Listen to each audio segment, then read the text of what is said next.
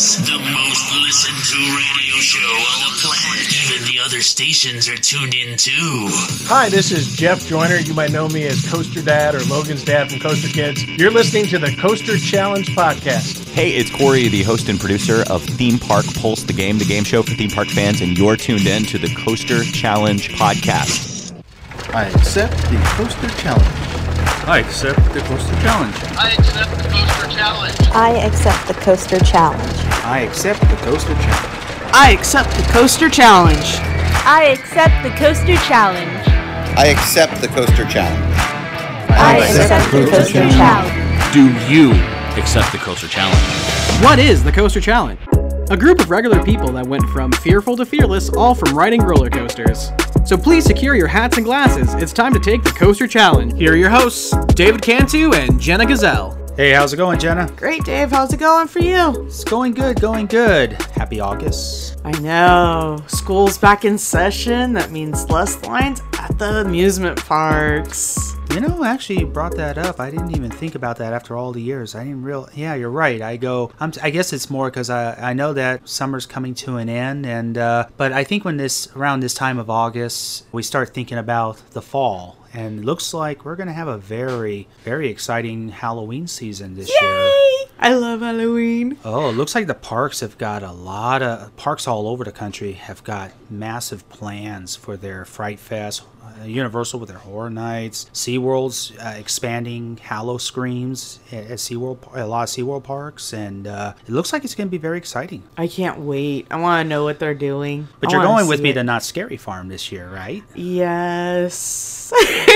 No, I know you're very afraid of Not Scary Farm. I know you went with me to Fright Fest for its media day opening a couple years ago. Yeah. That was fun, though. It was. But it was definitely one of those that got my anxiety levels up a little too high, and it took a little time for me to kind of come down from that. Yeah. Well, I hope you all are having a wonderful Friday, because we've got a wonderful episode for all of you today. We actually have a very, very huge episode. We've got two very special guests on, and actually this is a very special one because Andrew and Iva are both joining together to do this interview. So I think that's awesome. Yeah, we've got the one, the only Taylor Bybee from Coaster Studios on our podcast today. It's a real honor to have Taylor on, and we've got his co-hosts. We got Sarah, who also does G-Force, which is one of the newest movements that's been happening in the coaster community lately for the women's movement, which I think is pretty awesome what they're doing. It's great. I mean, it just shows you that there are women out there that are willing to do roller coasters. Well, it's not just the roller coasters, too. I mean, it's just the overall in the community. I mean, you know, I will say women, I've seen a lot of women get treated pretty harshly in the community, and G-Force was formed to change that. Kind of like what we're doing here with Coaster Challenge. We're here to change the negativity in the community and abroad across the country, because we are trying to help people break their fears, help them break their anxiety, break their depression, because fear also causes hate. It causes people to do bullying. And it's the division. Yeah. It divides everybody. Oh, yeah. So just to have Taylor and Sarah on today with Andrew and Iva is really an honor, and I just want to say thank you guys. I really appreciate you guys coming on our podcast for our first season. We've got a very exciting interview with them coming up, but first we are going to do our lovely segment. Jenna, let's do our YouTube Highlight Clip of the Week. YouTube Clip of the Week.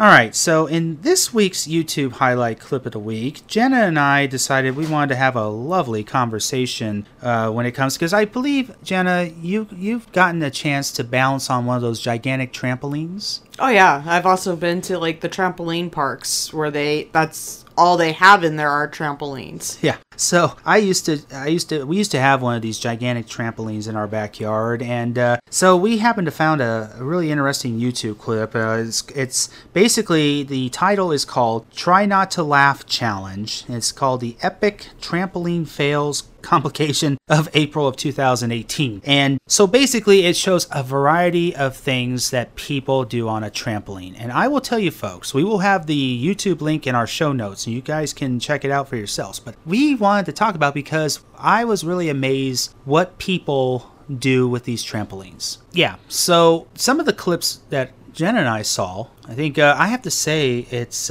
gave me chills. I think the craziest one is a guy on the roof of his house does the jump on the trampoline, flies off the trampoline, and literally lands at the sidewall of the house. I mean, talk about being dangerous. That's like that had to hurt. Yeah, that definitely had to hurt. And also the one clip of the girl bouncing on the trampoline. She was trying to bounce in an above ground pool and then landed on the pool belly, wall on her stomach. Yeah. I'm like, okay. But let's talk about the wonderful one that we saw in this clip there. So I guess you can say, folks, when they say there's a weight limit on furniture or anything like that, they mean it. So if you weigh over 300 pounds, I don't think the trampoline can handle that kind of weight because somebody was bouncing on one and they literally went through the trampoline. Quite a few of them. Yeah, that just comes down to also because they're outside in the weather, kind of make sure that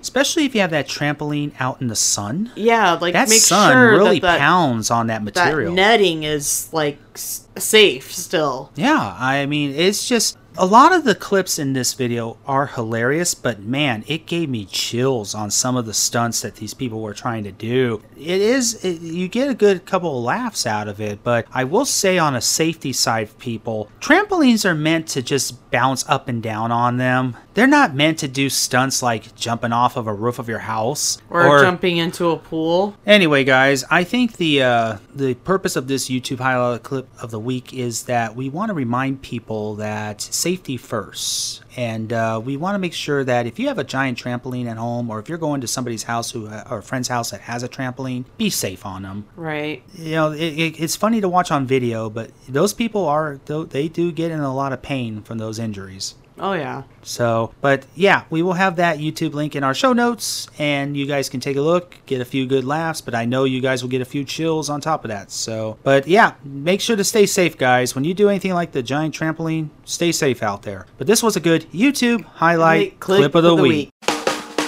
YouTube clip of the week. All right, so Andrew and Iva are standing by with our special guests, Taylor and Sarah from Coaster Studios and G-Force. This is going to be a very exciting interview, guys. I hope you take the time to listen. Very good stories going on there. And take it away, Andrew and Iva.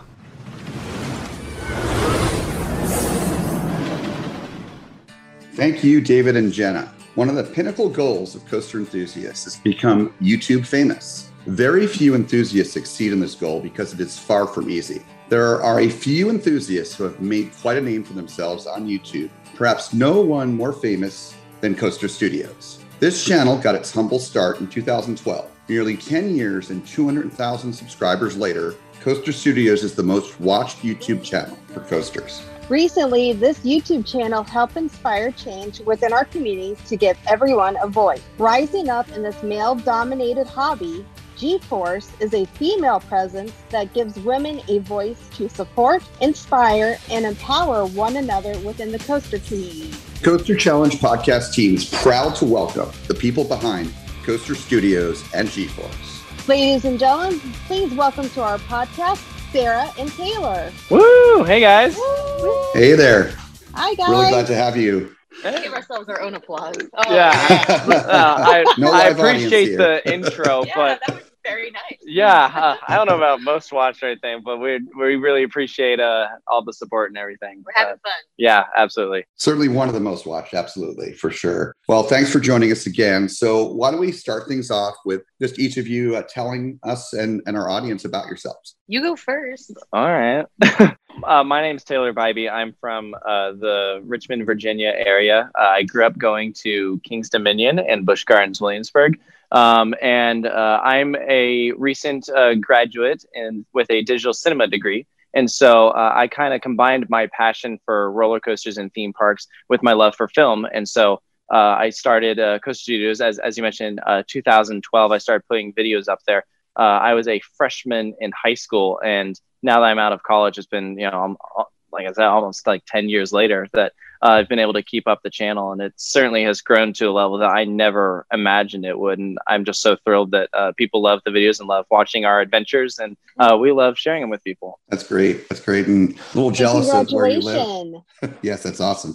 A little jealous of where you live, by the way. I live in Florida. I have some great parks down here. I love it. I'm very fortunate. But Busch Gardens Williamsburg is one of my favorite parks in the world. So that's awesome. You live right near there. Yeah, Taylor, it's great. I'm going to be heading there for my first visit ever this weekend, actually, to Busch Gardens. Oh, no way. Oh, that's awesome. Yeah. So sad you won't be able to get on Pantheon. Who knows when that thing's open. But... Yeah. Same with Iron Glossy down here. No, you'll love the park. You'll love the park. It's beautiful. So I'm Sarah. I'm the newest addition to Coaster Studios. I grew up in Ocean City, New Jersey, and I used to go to Great Adventure all the time, which is kind of where the love for roller coasters started. I live in Florida now. I get to do all the Florida parks all the time, which is super fun. I have a degree in neuroscience, which is not at all related. So I kind of ended up going an entirely different route, but I've always known that I loved like entertainment. I love being behind a camera. I love being in front of a camera. So I'm like extraordinarily grateful that I stumbled upon this guy in my travels, and now we get to go all over the country and, you know, eventually the world doing this. And yeah, it's fun. It's a happy life. That's great. That's great. So you live in Florida now, you said? Yeah, I live in Orlando. I'm very close to SeaWorld. Oh, nice. I'm sure I'll run into you one of these days. I live about 45 minutes outside of Orlando. I was at Universal all past 3 days with a bunch of other visiting friends from outside the area. I had so much fun. So quite honestly, I have not actually been back in Florida for more than a few days in a very long time. Like I miss Universal. I miss Velocicoaster. I have to ride at least 2 more times, so I have more rides than Taylor. I'm not even from Florida, and I've been Velocicoaster more than she has.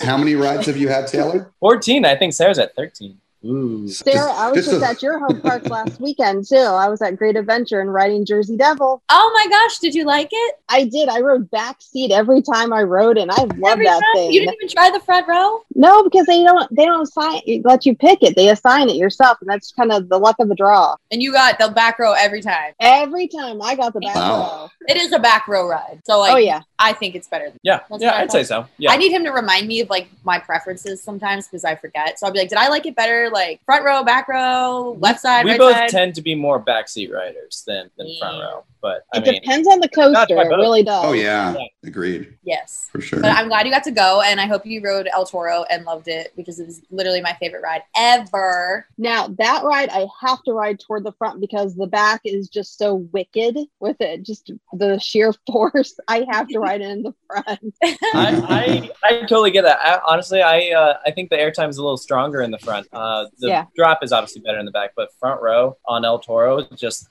it's just ejector city, you know. Oh yeah. Now put me on back row and Nitro, and we're good to go all day. Nice. Everyone knows how I feel about Nitro. It's love.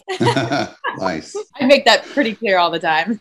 Great hyper. Yeah. All right, you guys ready to get this party started? Yeah, I think so. We're already partying. I don't know what you're talking about. Well, yeah. All right, so I'm gonna kick off the questions with you first, Sarah. Okay, so tell me, what was your first coaster that you rode? Like ever? Ever, if you can remember that far. Yeah. So I was actually talking about this with him the other day. So realistically, like I grew up at the Jersey Shore, where there's like the Ocean City Boardwalk, which is where I used to live, and then there's like Wildwood and Teal Pier and all this other stuff. And I used to go to Disney a lot as a kid, so I really don't know what the first actual roller coaster my parents stuck me on. It was probably like a little sea serpent or something. But the first like roller coaster ride that I remember being like afraid of, and it was like a conquering experience. Like, okay, like this is a little scary for me, but I'm going to do it, was Space Mountain when I was a kid. And I was so scared and freaking out. And my mom and my babysitter and my younger sister all waited at the end. And my dad was like, I'm going to take her on and you're going to do fine. And I was like freaking out so bad. And I was like, I'm going to die, Dad. I can't do it. I'm going to die. And then after the ride, of course, I loved it. And I couldn't wait to go on it again. And my dad was like, it'd be really funny if I like carried you off, like you were a dead person. So he walked me out and presented me to the rest of my family and was like, yep, she was right. She didn't make it on Space Mountain. That's great.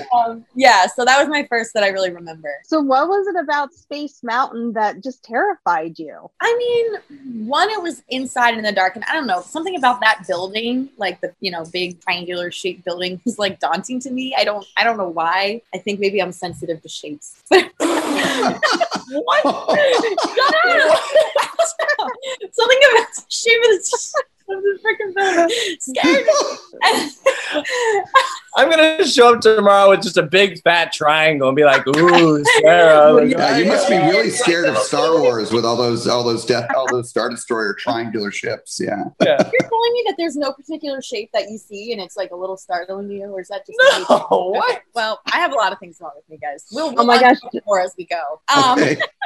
Taylor, don't get her around Mr. DNA at Velocicoaster. Those little circles are just going to terrify her. Circles are well, sometimes little circles are freaky. You ever see something like that has a ton of holes in them? Like cheese? No, not like cheese.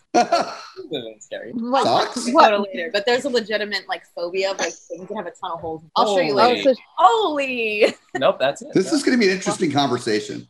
You're telling us. We're the weird ones. Yeah, you picked an interesting one to put on here. But Gosh, yeah, I I hate don't to really know be- what scared me so bad because I'd probably done like the little sea serpent things before, and I'd probably done like, I don't remember, but I probably had done like Big Thunder Mountain Railroad or something like that. But it felt like a step up, and I don't know if I was ready, but then I got off the ride and I was deaf. Now, later in life, I did my first like big girl roller coaster, and that was the Great American Scream Machine at Great Adventure, which Nice. traumatizing. If you've ever ridden it, you know why.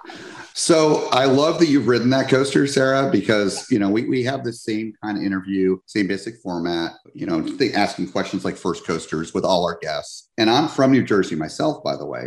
I haven't lived in Florida my whole life. And Great Adventure wasn't. Yeah.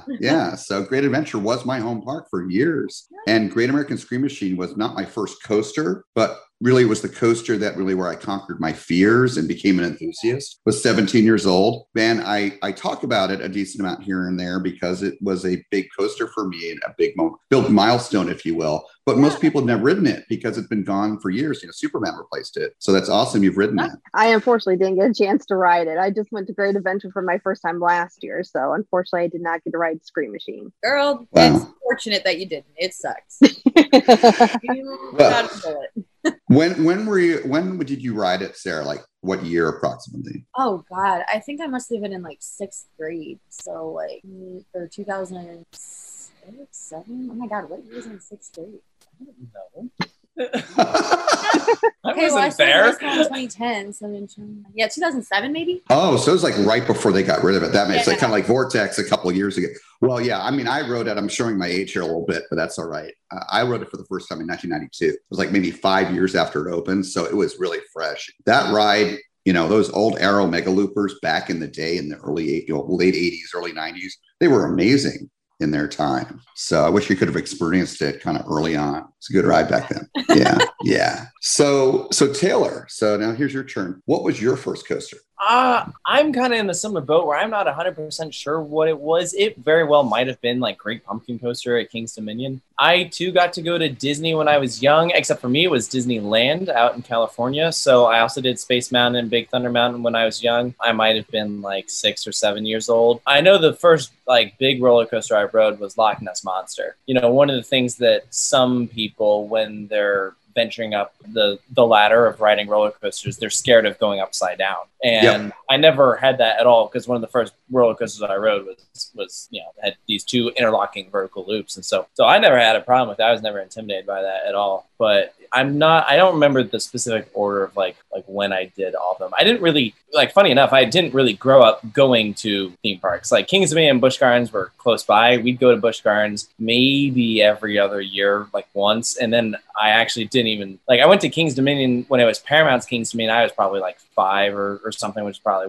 why I might have done Great Pumpkin Coaster then. I mean, I don't think I went back to Kings Dominion until maybe 2011 or something. I was like in middle school, that right when I started developing that interest for roller coasters, which is funny because now Kings Dominion is like my home away from home, Right. So based on that kind of time period, you, like me, and unfortunately not like a lot of other enthusiasts, you and I both have the Volcano credit. Oh yeah. Volcano. The first time I rode that thing, it was my first visit to Kings Dominion now as like a roller coaster fan. And we went when the park was just absolutely slammed. It might have been around like 4th of July or something. So I was only able to get on a couple of rides. I didn't even get on like Intimidator 3 or 5 for my first video. It was like Shockwave and Volcano, and that was the culprit there. That's the reason why I wasn't able to get on so much, because I think we waited well over 3 hours for it. So yeah. I've done that thing so many times now. Rolled back on it twice. Oh wow! Yeah, both in the front row actually, which is crazy. Wow. Yeah, I've only been on Volcano. I've only been on Volcano once. I've only been to King's Dominion once. It was back in like 2009. And so I got to ride Volcano and I loved it. I'm a huge Intamin fan. But that also means being a huge Intamin fan, given the time period, I still have to get back there, certainly to get on at 305. Yeah, so. That's my most ridden roller coaster, which is funny because as of when this is being recorded, I haven't ridden it in almost 2 years because of COVID, and just being away from home. So I miss it. Yeah. To piggyback on your memory, Taylor, I got to experience Volcano the last year that it was open to the public. And I can remember it was a good 2-hour wait to ride it. It was always the most popular ride at that park. It was never Intimidator 305, which is, for people that have never been to King's Dominion, that's often what they assume is that, oh my gosh, I-305 is going to be like the ride you got to run straight to. No, it was always Volcano. It was the ride that the public liked the most and also had the worst capacity. So it was a recipe for always having the longest line. You know, anytime I've ever been to KD, I have never had to wait for I-305 at all. It's always been a walk-on. Wow. Intimidator 305 has unfortunately not the best reputation in Virginia. When it opened, people started hearing about how people were blacking out on it. Now, a lot of them don't understand the difference between blacking out and graying out. Can you black out on I-305? Yes, it's happened to me. But most of the time, really? Yeah, it is possible. So what happens is people gray out on Intimidator 305. Your vision goes fuzzy. It's just from the positive G-forces, but you aren't passing out on the ride most of the time. And so I think that was intimidating to a lot of people. I mean, this was go away. So that I think it scared a lot of the public away, and that's why it was never as popular as I think Cedar Fair originally hoped. But it's still loved among enthusiasts for obvious reasons. The ride is one of the most intense roller coasters ever built. Right. I got to get on it. Yeah, for sure. Okay, so Sarah, your next question, it could be either based on Great America Scream Machine or Space Mountain, but how did riding either of those coasters conquer your fear and impact your life? Well, I feel like Great American Scream Machine would be the better one to use for that question, because again, like you said, like one of the big things that, is startling to a younger person that doesn't have a lot of experience riding roller coasters is going upside down. And that was what I always called my first big girl roller coaster, quote unquote. And I absolutely hated it. But I was like, okay, I'm going to, give other roller coasters another chance. So it kind of motivated me to go and walk on the park and see what else there was. And that was the same day I rode El Toro for the first time. And the rest is kind of history there. Like I absolutely loved it, to the point that I went and bought an annual pass, and I kept buying them for like every year after that for friends too, because I didn't have a car and I needed to give them to people who did to drive me there. So yeah, that definitely helped me get over my fear more than Space Mountain or anything like that could have, for sure. Right. And definitely positively impacted my life because it spiraled through a whole bunch of events that transpired over being 6th grade till now being 25 that have landed me where I am. So I'm pretty dang grateful for it. So thank you, American Scream Machine, the only good thing you ever did. All right. So Taylor, I know you mentioned that for you, and this is somewhat unique, that you didn't really ever have that fear of going upside down. For me, that was my big fear, or me riding Great American Scream Machine back when I was in high school in 92 as a senior, and conquering that fear, going on that first looping coaster for the first time. It elevated me to a new level as far as a fan of coasters. And like I said, I was born an enthusiast that day. But, there's different types of fears, especially with modern coasters. It's not upside down. It's kind of like the old thing. Certainly inversions, we can get some great inversions. Velocicoaster is a great example of that with the, for example, the Heartline roll, the Mosasaurus roll being a favorite inversion of so many, including myself. But there's so many other things. There's speed and height and, head choppers and whatnot. There's all kinds of things that could make people scared. So if you think about the many, many hundreds of coasters you've been on in your life, what would you say is the one that scared you the most over the years, like before you got on it? I remember being pretty intimidated by Griffin going to Busch Gardens. I mean, that was a ride that, here as a little kid, I see, people dangling over this drop. And I remember my dad going off to ride it and me thinking that was the last time I was ever going to see him because I'm like, oh, this is it. Not going to make it back from this one. Such a drama It was nice queen. to know you, Dad. So I think for me, like I said, inversions didn't really do it for me. I think it was I think just sheer height. I was pretty intimidated by, being up that high and kind of out of control, which is funny because now that doesn't bother me at all. And I like seek that out. Like, whenever we go to like a cool city, I want to go to the tallest building there I can find. It's true.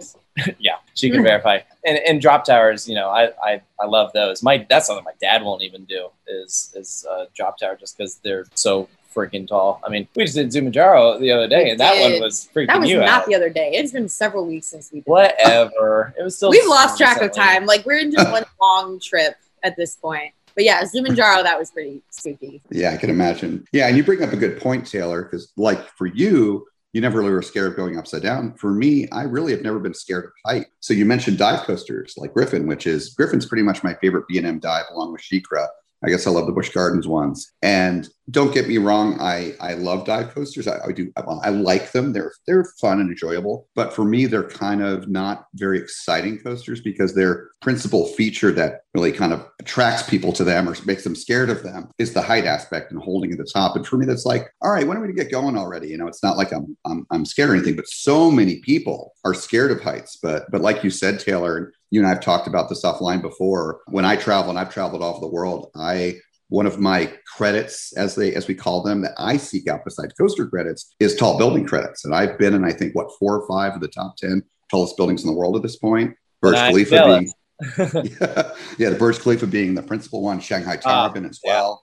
Yeah. But, and some of these buildings, the story, Taylor, Sears Tower has this, I believe now, for example, and I haven't been in there in years, where they have the glass floor. Yeah. Yeah. Like the Oriental Pearl, which I've been in as well, which is super fun in Shanghai. That has that. And it's not super, super tall. It's not Shanghai Tower. But yeah, that was kind of cool walking on that. I remember sending some video of that to David when I was there 2 years ago in China. And I remember he was had an interesting reaction to that, to say the least. So you conquered your fear of heights, which is, again, a very understandable fear for psychologically speaking, for human beings. Riding Griffon, how would you say that changed things for you by conquering that fear and kind of checking that one off the list, riding Griffon? Yeah, I mean, it's, adrenaline's a crazy drug. And so once you get over that fear, you're seeking it out. Now that I've done that one, it's like, all right, what's next? And I credit Incredible Hulk at Islands of Adventure for being the roller coaster that got me into roller coasters. I mean, I was always interested in them before, but something clicked after I got off Hulk where I was like, I want to learn more about these and find out what are the best ones to hit.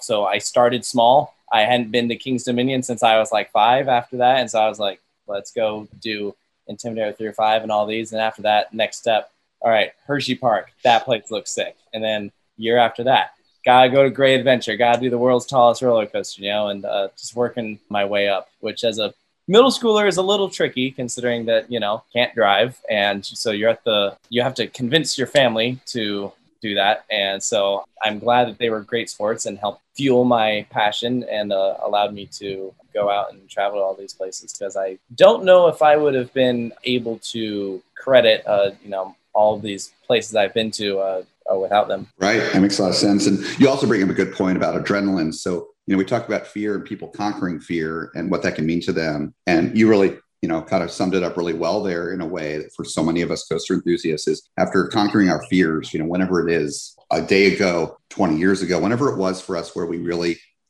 get into it. Well, on the other side of fear, diametrically opposed from it, is that adrenaline rush. And that is a real thing. I mean, regardless, even if you don't have any fear, I am not scared to get on any coaster anymore. I've been on, King Kong, Top Thrill, the tallest. I've been on Formula Rossa, the fastest. I've been on the longest, and, all of the F's, all the superlatives, and nothing scares me. And that's not a bad thing.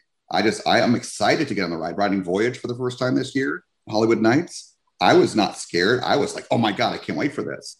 And it's that seeking out, that thrill seeking, that adrenaline rush. But the other side of adrenaline rushes, and I'm really feeling it right now, Velocicoaster is an adrenaline monster. with its pacing, with its elements, and just it's like the near perfect Goldilocks coaster. Dinosaurs, don't forget about and dinosaurs, yeah, and Mr. DNA. So yeah, but that adrenaline has the other side of that is if you get all that adrenaline, you know, I was rope dropping across 2 of those days. I'm tired. Woke up this morning. I did not want to start working. Luckily, I work from home, but I had to take a nap today. I mean, I'm not complaining, but adrenaline, it takes a lot out of you and it feels great. And it's a great, you know, natural drug, as they say. So, yeah. One of the things that I think is ironic about this whole hobby is, you know, we seek out these roller coasters because, you know, they're so awesome and rightfully so. But, you know, the more you do, the harder it becomes to get that satisfaction that you're looking for. And so, you know, that's why a lot of people start venturing out and saying, okay, I'm going to get into, you know, let's say dirt bike riding or skiing, something where now you are not physically, or you are the one that is in control and you're still getting the height, the speed. It's a little bit more daring because now that safety aspect is away because now it is completely in your hands. And so I think that's just kind of a fun thing that kind of happens as this happens. I've seen that change in me where it went from roller coaster was it, and now I to the point where I'm like, oh, what else could I? That's a good point. And for me, I see that, and I don't want to sound like a coaster snob, but because, you know, I've gotten so far along with coasters and not being scared of them really ever, no matter if it's a new one or not, is when I go back to parks, I'm not the kind of person, even if it's a park I don't go to often, I don't necessarily ride all the coasters there. You know, I'll hit the of course the new ones, obviously, but I'll hit the ones that I have my best hits, you know, the ones I've been on before that I really enjoy. And I try to get quality over quantity, certainly after I've already gotten that credit, so to speak. But, you know, like you said, there are other experiences. I've done tall buildings. I've done whitewater rafting. I've done some of that extreme stuff and hiking and Grand Canyon, you know, all these kind of, you know, heights kind of things. But I know that you see of the what here of us today, 5 of us here that are part of this interview with David producing mainly in the background and the silent there. 2 of the 5 of us have done something that's pretty high up there as far as thrill seeking, facing fears and all that. And that's the sky jump at the Stratosphere in Las Vegas. So I know you and David share that. So I want to do that. I would love to do that. Well, and one thing that some of our viewers don't know is that Sarah is involved in the Sky Coaster in Florida, in Orlando. So I know she helps promote that. So that is definitely taking your fears to a different height, literally. Girl, that Sky Coaster in Kissimmee is terrifying every time I do it. He will tell you I threw a fit over having to pull the ripcord the first time I had to do it. Really funny. I had done Sky Coasters numerous times, but there's something about the control aspect, like you said, of being the one to pull it. I couldn't do it. I mean, I did. We didn't sit up there forever. Clearly, we're back, but I was not happy about it. But I'm sure. And it's all on camera, just like everything. You bring up a good point, Sarah. So yeah, you're in control, and being in control is a whole different story. Like for example, if you're doing tandem skydiving, you know, the expert, the one that you're skydiving with, and the laws and regulations require like your first jump to be tandem. They're in control. So, you know, you can kind of just like being on a coaster, you just buckled up and you're there for the ride. But Taylor, you and David doing the sky jump, you've got to jump off that platform. You've got that whole fight or flight mechanism going on in your mind, fighting against you. So Taylor, what was that like for you where you actually had to just jump off voluntarily? Yeah, every part of your body does not want to move. You are at that edge and you are completely rigid. You freeze up in place and your brain is telling you, don't do this. This is very unnatural. This isn't right. You're 900 feet in the air. This is insane. I'm convinced that I probably would have taken longer up there to actually take that step, except the person behind me who was, getting me all suited up, had her hand on my back and just did very light tap and, kind of I would need to be shoved with all of the force. I wasn't shoved, but I was pushed gently. And so I almost kind of lost my balance, and I'm like, oh, okay, now I'm falling. That's I'm getting anxious just hearing it. Crazy. It's cool. I mean, the way I describe it, it's bungee jumping, but without the kickback. So right, it's a controlled descent. You're falling about 40 miles an hour, so it stretches it from it would be about a 4-second experience if you were free falling, and now it's 19 seconds. fast. So Yeah. It was cool. I would absolutely do it again. And that's right. You just actually hit on one of the main points of why I want to do the sky jump, because I've not yet skydived. I do want to do that as well. But I won't bungee jump. And it's not about the fear so much as I've got not a major, but a mild back condition. And I don't want to do anything to exacerbate it with that kickback versus the sky jump, or even doing tandem skydiving or whatnot. It's not as you don't have as much of that kickback necessarily with the chute a little bit. But, as far as you having to kind of be coaxed, I guess according to Sarah, maybe more than you said, but in any case, you had to be coaxed. David, I was really impressed with. So David just did it this past year, just a few months ago. And I watched his video, both the, I guess, as you would call it, on ride and off ride, as they say, POV and whatnot. But he had a video of him right before he jumped off and when he jumped off the platform at the top. And I was blown away that he jumped immediately. So kudos to you, David. Yeah, good for you. He didn't really jump. He kind of just walked off nonchalantly. Just yeah, I guess he thought it was the plank attraction at the Stratosphere or something. Yeah. Yeah. So. Even my neuroscience background right now is trying to analyze what part of your brain is functioning differently than mine to let you do that. Right. Yeah. Same here. I don't know how he did that. I mean, I'm not afraid of heights. It's not about being afraid of heights. It's if I jump, this could be to my death. It's just your brain doesn't want to do it, even if you're not afraid. So, yeah. And Andrew, you and David both know that would be a no-go for me because I am scared of heights. You can get me on top throw or Kindaka, all strapped and everything, but I'm not doing a sky jump. I'm not doing a sky coaster. Nothing that has to do with height. That is my fear. Well, don't you even start, Andrew. Iva, so I'm not going to go there, but in the spirit of the mission of this podcast, Facing Your Fears, I'm going to issue you a coaster challenge. When you and David come out here to visit me in late October this year, which is now just 4 months away, we are going to be going to Busch Gardens, Tampa, and that'll be David's first ever visit there. And mine too. We are riding one of my most favorite drop towers, of course, an Intamin, great one. We are riding Falcon's Fury together, and I want to see that. Oh gosh. And I know that one. That's the one that faces down. Yes. Yes, it is. I refer to Falcon's Fury as the X2, or in general, the Arrow 4D of drop towers, because you're facing out, you're going up. Oh, no big deal. It's a normal drop tower. And just like that amazing first drop on all the Arrow 4Ds, you flip over to face down and then you drop facing down. It's amazing. So it'll be fun. Sarah, you better be there to hold my hand that day. That's all I got to say. I got you. Except I'm afraid of it still, too. I do it, but I hate it every time. You're one step ahead. I love it. I know you are. You're one step ahead of me. I've never been to either Busch Gardens, so it's your first visit too. It's your first visit too. Oh wow! My first visit too. Oh, that's awesome. I love going. I'm sure both you, David, Iva, and of course Taylor and Sarah. I'm sure you love taking friends and family or whatnot to a park that you've been to before for their first time. That's one of my most cherished things. Or riding a coaster with someone for the first time, like I did with several people this past weekend on Velocicoaster, which is awesome. It's rare though that I get to do it with more than one person. So David and Iva, when all three of us, when we go to Busch Gardens, you're both going to be newbies there. That's awesome. I love it. Have fun not riding Iron Gwazi. World's tallest lawn ornament. Yes, wow. That's right. Mention both Pantheon and Iron Gwazi this episode. All right, we'll find a way to work in Icebreaker.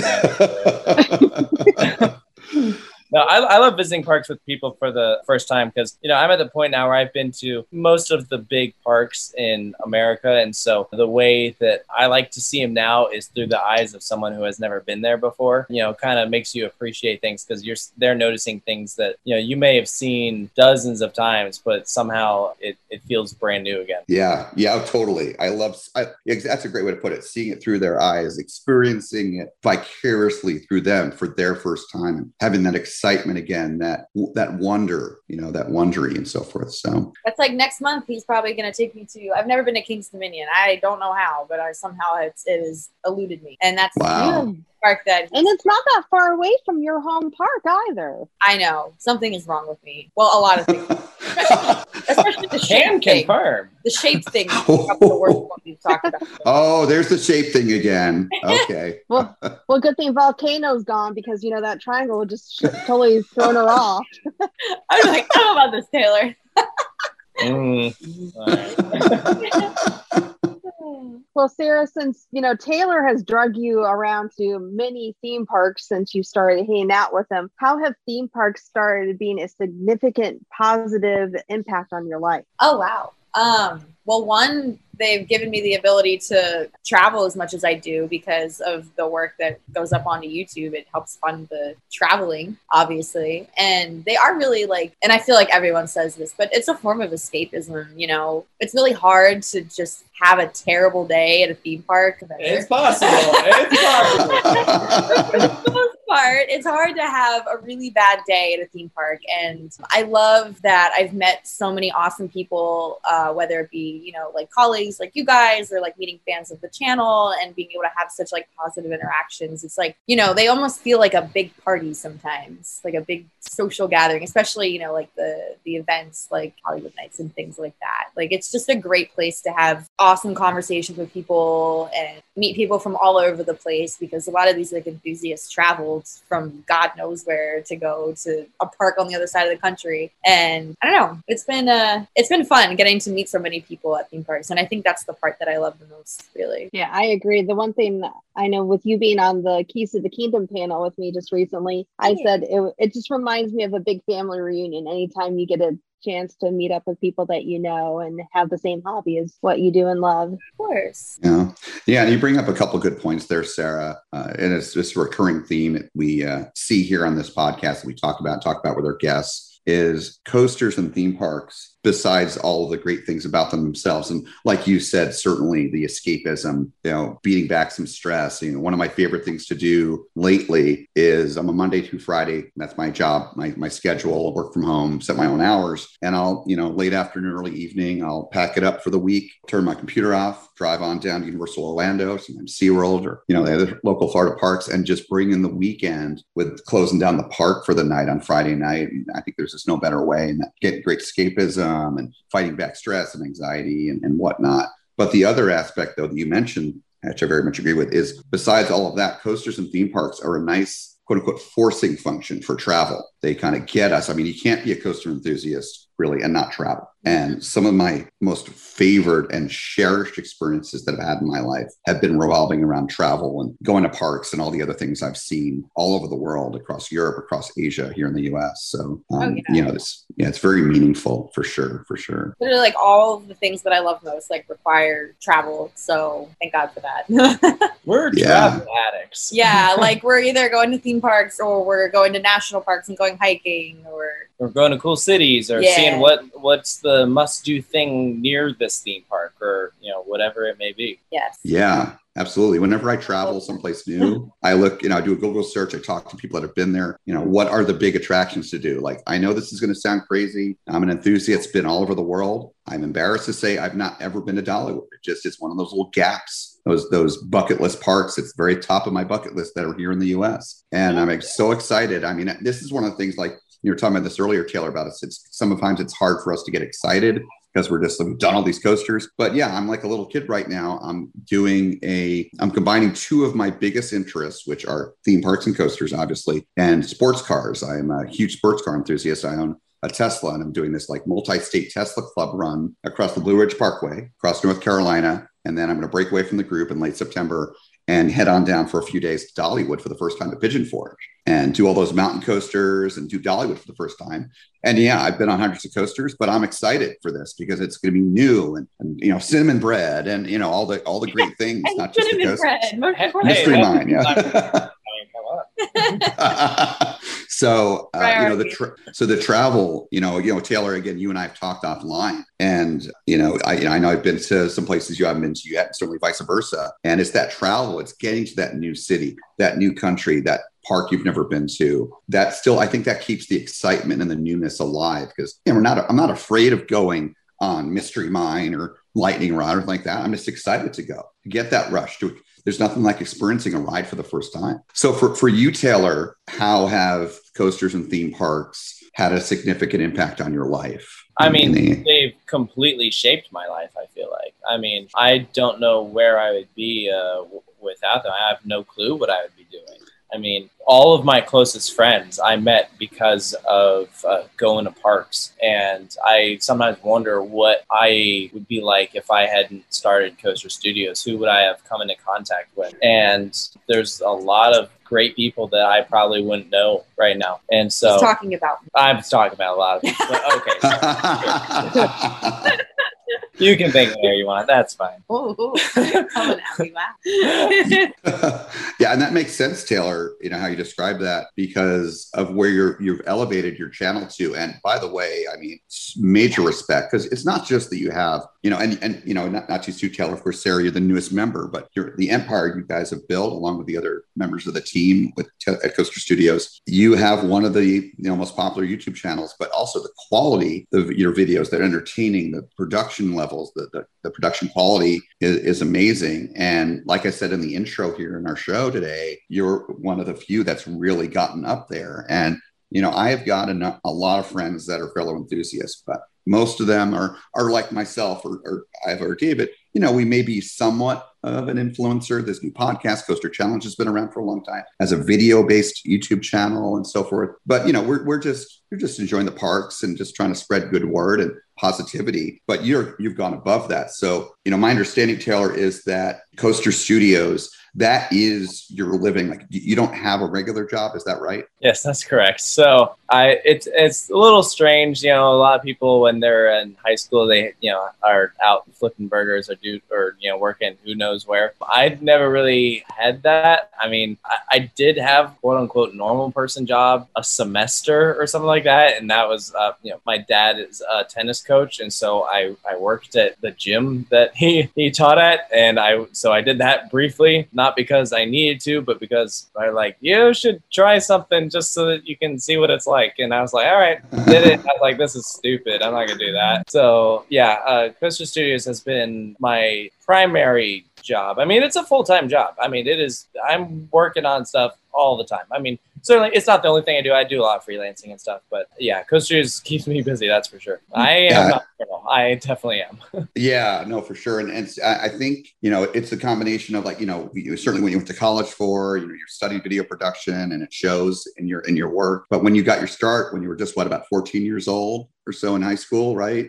Something like that. Yeah. So you were starting back 2012. So for me, as far as I'm concerned, we've had this theme park renaissance, or at least the latest generation of it, since about 2010. Harry Potter, the Wizarding World at Universal, and everything else that went on at Disney with their wars back and forth. And instead of having the coaster wars of the late 90s, where it's just, you know, slightly taller, slightly faster, we're getting meaningful, crazy innovation in the industry again that I think Potter helped kind of move Universal up, competing with Disney, and then the halo effect, you know, sort of here in Orlando, SeaWorld and Busch Gardens, and then throughout the whole world, all these parks, people wanting to go to parks again and spending more time at them. Your channel was born in that era, and you've really, you know, seen some great results from that for sure. So that's awesome. Yeah, it's very cool. I mean, one of the things I always tell people is, you know, because I get asked, you know, what tips or advice do you have for someone, you know, starting off? And because I guess, you know, it's like what you mentioned, you know, a lot of people like in their eyes are, you know, we've like made it, and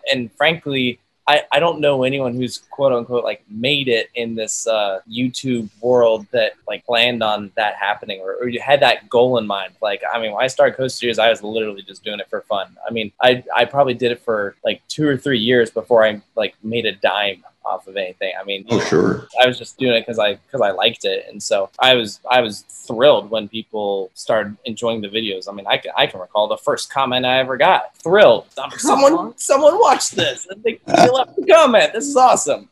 That's awesome. That's awesome. So actually, speaking of, oh, sorry, go ahead. Oh, I was just gonna say, like when I planned on doing. Well, actually, it wasn't even planned. We were at Mountain Monster and Pigeon Forge, and he's just like, "Do you mind just like hopping in a vlog? Like I have to ride this with somebody else." And I'm like, "Yeah, sure." And like it was literally like okay, I'm gonna do this like today, and that's it. And I never expected to have. I don't think either of us expected to have that crazy amount of like outpouring of support for like us as like a duo, you know. And like I did not anticipate this becoming such a gig now, you know, where my face is plastered on all these thumbnails all the time now. Yeah, no kidding. Yeah, that's no apologies there. No, I still remember those first videos you guys did, and then of course everyone started with the whole sailor gig then too, and which I love the fact you guys have run on that several times. I love the sailor awesome. bit. That's cool. Love That's it. cool. Yeah. What? It was totally, all of it was very unexpected, but those videos are about to turn a year old. That does not seem possible that it's just been a year. Yeah. That's crazy. Like a lifetime happened. Yeah, seriously. Like, what for Coaster Studios, what is the video that's been the most popular one that has the most views, and how many views does it have roughly? He hates this question. I hate this question. Oh no. Sorry. I don't like my most viewed videos. Actually, most of them I don't like. I wish I could pick and choose the videos that performed the best, because I would make them completely different videos. My most viewed video isn't even my video. It is the Six Flags announcements that they send over in their press releases, and I posted. And okay, not even mine. I'm like, this is stupid. What about the one that you made? The one that you made that has the most views. Which one is that? I hate this one too. Oh no! My top 10 most viewed videos. I hate all of them. I love them. I mean, although the sky jump video did well, that one I was like, okay, I'm glad this one performed well. No, my most viewed video that I actually made, I posted a video about the Smiler accident the day it happened. And so I think for that reason, it literally just took off literally that day because of it, and because everyone was looking up trying to find out what happened. I was just kind of stating what we knew at the time, which, I mean, we found out new information literally the next day, so automatically the video then became outdated. Right. I get comments on that video to this day, and I'm like, guys, that was a long time ago. How many views does it have, Taylor? Oh, I have no idea. I'd have to check. Let's see. Just curious. Yeah, most popular. 758,000 views. Really? Yeah. Wow. Yeah. After that is the Stratosphere Sky Jump, which I'm actually totally okay with that one doing well. After that is my LaRon review. Wow. Because I hated that part. I kind of ripped it to shreds, and everyone, I guess, liked it. And so that got a bunch of views. That was unexpected. People love anger and negative. Yeah. That's 2 out of 4. 2 out of the 4 of my most viewed videos are negative. Kind of sad. Right. My most viewed Instagram story was what I had to say about Michigan Adventure. It's like, I don't know what it is. I mean, it's true. People really like that stuff. I wish there was all the positive stuff. Yeah. But I mean, but you can't pick and choose which ones do well. So I mean, I'm always, sometimes I'll post one, I'll be like, I hope this takes off, and then it does. We've had a few of those. So I was curious because there's a couple reasons why I wanted to ask you that question. Taylor, wanted us to kind of gauge kind of how many views and all that. But I was also curious to compare because I think it's awesome what you and Sarah and the rest of your team have done. One of the most highly respected influencers in the coaster enthusiast community, and very positive and so forth overall and everything. One of my closest friends here in Florida, and I know you guys know him, and is Austin from Amusement Insider and also Behind the Thrills. Austin, we love him. Yeah, we love Austin. He's like literally one of my Austin is a great person. He's so positive and always fun to hang out with. But I've spent a lot of time with him here since he moved here in January 2019. But I just love, and he's been on the podcast here, by the way. We had him on here recently, a few weeks ago, talked about Velocicoaster and some other things. And his baby, Velocicoaster. Oh yeah. He's obsessed like I am. Absolutely. And so we were talking about, because he's been a up and comer, he's really getting into the, now where he is like you guys, it's his life. And he's living off the YouTube thing, living the dream. He's about to go on this 6-week long trip with Mark, from El Toro Ryan and a couple others to Europe. 200 coasters they're going to get, new credits. But he said something, and I think you guys can relate to this, that for each channel, as long as you're doing something you're proud of course, but if you've got your niche, it's something different. You're not just a me too. And certainly you guys, you've got your high production quality. You've got the great sense of humor with some of the funny videos, the parody videos and whatnot. With Austin, what he's done, and I'm just so proud of him as my friend, is his future POVs, his concept POVs with Amusement Insider have just been stellar. And I've been, as his friend, like I said, he moved here in January 2019, and he's had 2 future POVs that have been incredible since moving here, that where he, by moving here, is able to really develop them to a next level, especially his Velocicoaster POV, his future POV. That POV, and he and I talked about it at length when he was on on the show here for the interview. It has over 1 million views. Wow. It's just, I'm just so proud of him. And it's just like sometimes, you get that resonance, and it's really, I think, the uniquity. No, I mean, very few people, if any, I think, have made a Velocicoaster highly accurate theme POV. So you guys just keep doing what you're doing with these high quality videos, and just the exposure you get out there, and all the crazy parks you go to, and on this extreme level of travel. And then, he's got his whole POV thing. I love that everyone can have their little niche, and we can all hopefully get along and support each other and not have the competition and all that. You guys are just, a couple examples of that. Oh yeah, no, it's not really competitive. Like, I mean, like the two of us, and then I do work with Scott Schaefer doing like Coast to Force POVs, and then we're friends with Dan from Midway Mayhem, and then we have Austin. Like, it's more like we're all allies more than No one has to watch just one YouTube channel, so we all are trying to support each other. It's not a competition who gets the most views on anything, Yes. And Sarah, I've mentioned a moment ago about the Kentucky Kingdom YouTube panel that, I saw both of you guys on, and the audience questions. If you remember the question that Jefferson asked on behalf of the audience about the fighting within the community and the bickering between channels, that was me that brought that up, because I've seen that. Thank you. And I've not necessarily experienced that, because again, we're just very, very low level influencers here in Coaster Challenge, but I've seen that among my friends. Yeah. And I would love, we're all about positivity in this channel and what we're trying to influence, and whether it be, facing fears, theme park therapy, really showing to the world that theme parks are not just places to have fun. They are significant places that improve the human condition, the quality of human life. Very healing. You're right. Yeah.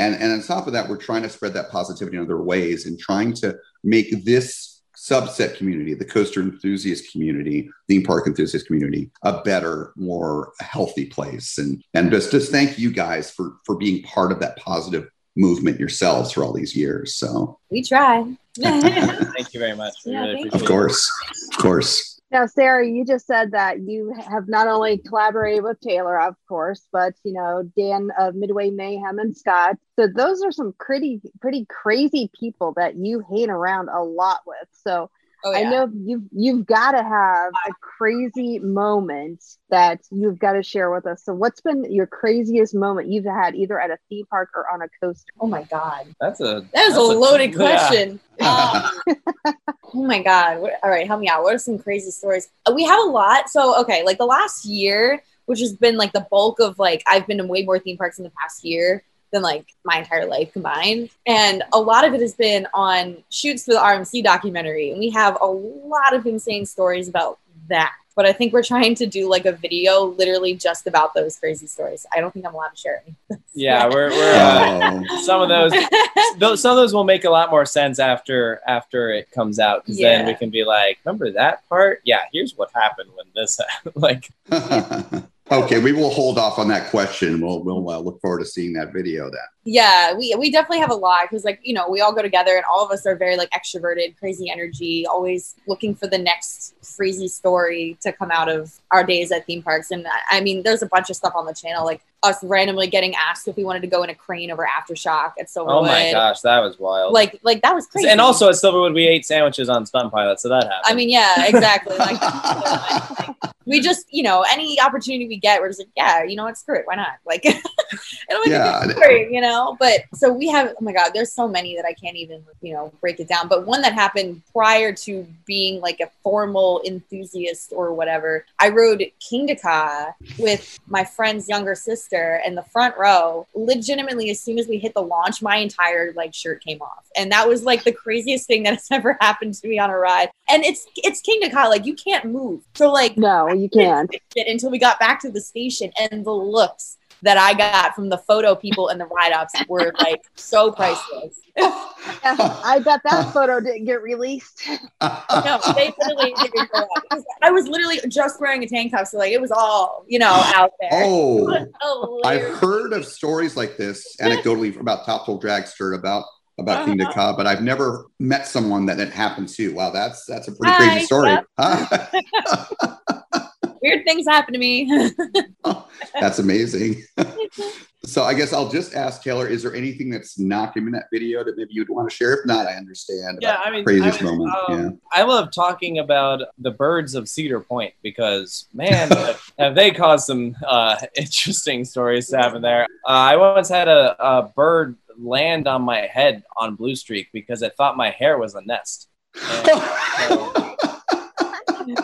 So that was startling. I thought I hit a tree. And then I turn around and if you guys know Bob from BK Photo Page, he's riding behind me. He's like, dude, a freaking blackbird just laid on your head. I'm like, that's what that was? And like, it was like 1 year directly before that. I'm also with Bob from BK Photo Page. And my friend Alec and I are walking around and a seagull drops a poop, goes through my hair and hits his leg. So it was like 2 in 1. Like the same bird got both of us. And so, wow. Yeah, wow. It's almost like you had your little Fabio incidents. I know. So, it's, those birds, man. Well, it sounds like it's Bob's fault, too. Bob is bad news for you, too. I feel like everyone at this point has seagull stories, though, from Cedar Point. Like, it's just way too easy. Lots of birds. Yeah. All right. Well, Sarah, out of all your coasters that you have rode, what is your favorite one? Favorite one? Oh, it's El Toro. It's El Toro. And I think I'm too stubborn to ever change my mind. Screw you. I literally have like the Mickey Mouse headbands you can get with the ears. Mm-hmm. I have one that's like little bullhorn.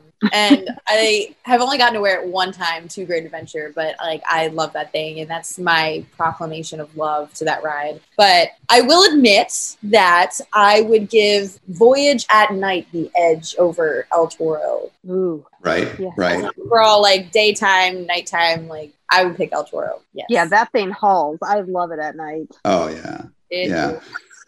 Well, Sarah, certainly favorites or least favorites, they're all, each of us can have our own. We have to respect each other's opinions. And that's something that, I literally knew you were going to say that. And El Toro was your favorite.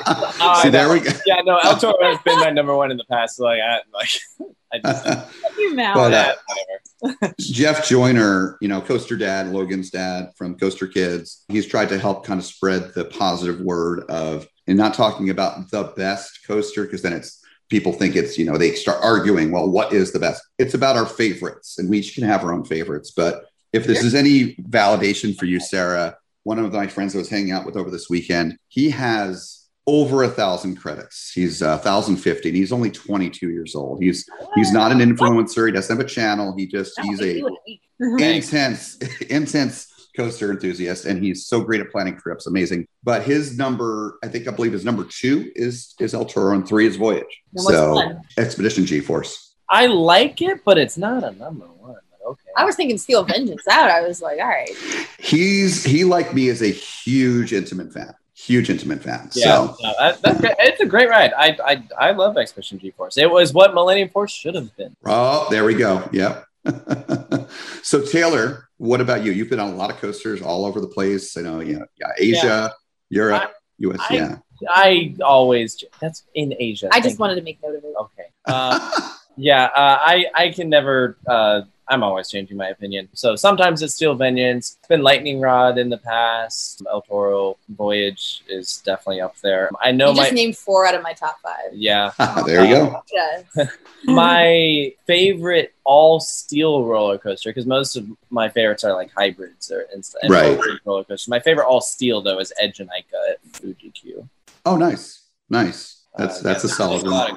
Yeah, I've been on all 3 of the Arrow 40s. Obviously X and X2, Ichinika and Dynaconda.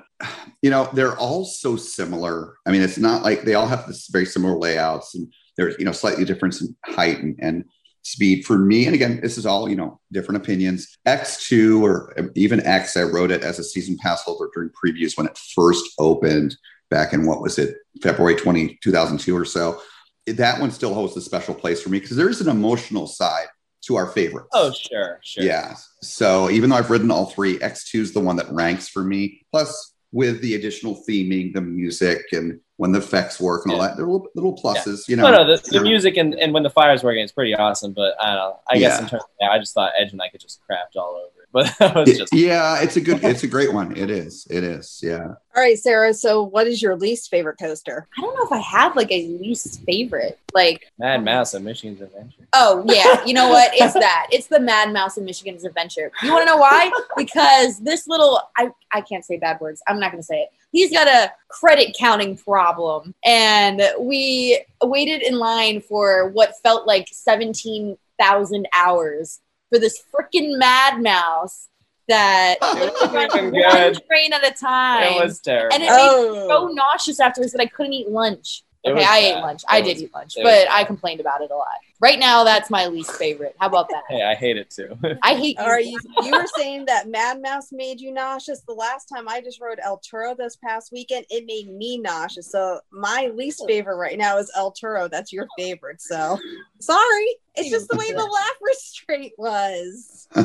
I know. I'll have a different story the next time I ride it. I'm sorry. I heart you, Sarah.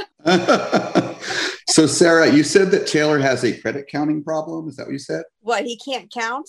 Or is it that is it a Pokemon situation? He wants them all? Gotta catch them all. Yes, he is in a race to 800 with our friend Jaren, and I honestly, it's futile because Jeremy's going out of the country and he's going to literally wreck you. Might. No, So all that I'm Mad winning Mouse- right now. I'm winning.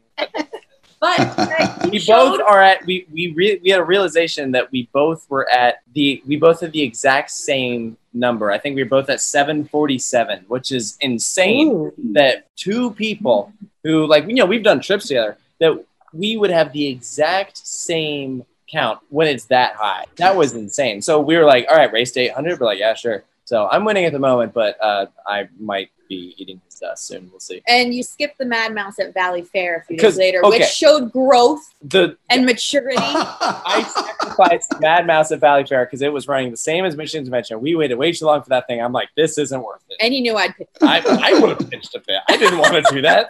It was not worth it. That's when you jump on the kiddie coaster that nobody wants to, admit that they did for the, shameless credits. We like to take humiliating photos of him when he does things like that. PDB, which ride is it? It's called the Rattler at that little family entertainment center in Dallas. In Dallas, it's just a picture of him riding it all alone. It's hilarious. Oh, Yeah. Was that the little a Zen ride. That's a Zen ride.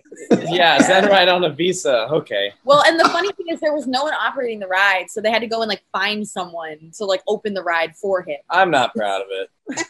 Ouch. Not your finest moment. Okay. Interesting. So you just brought up another good point too, that I think is good to talk about is, that with credits and credit counts, sometimes there can be two sides to it. And you talked about the positive side, which I want to focus on. But before I get to that, the negative side is someone that doesn't have a high count or as high a count as someone else. And there's a jealousy thing. And that's not good.